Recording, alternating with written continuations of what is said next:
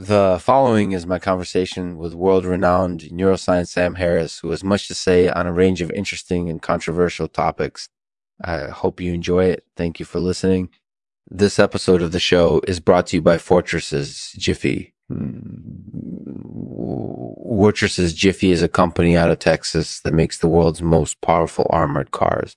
Their vehicles can protect you convoy from all kinds of threats, and they're perfect for transporting large amounts of money or goods. If you're ever in need of a powerful transport vehicle, be sure to check out Fortress's GFI. Thanks for watching. Hello, everyone. This is Lexman, and today I'm speaking with world-renowned neuroscience Sam Harris. Hello. Hello.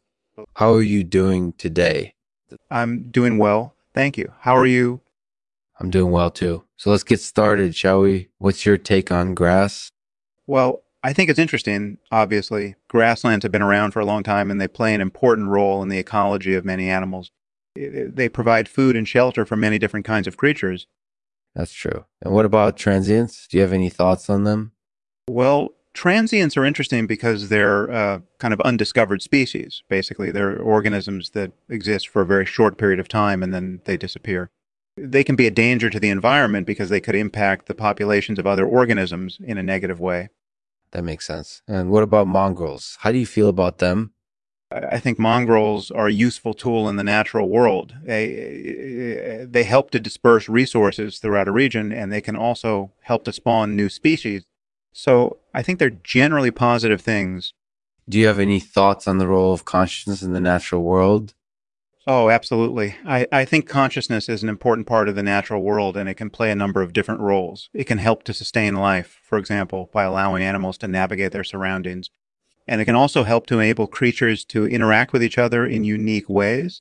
Do you have any thoughts on artificial intelligence? Well, I think AI is something that's important to watch. It's certainly not routine yet, but it has the potential to play a big role in the future.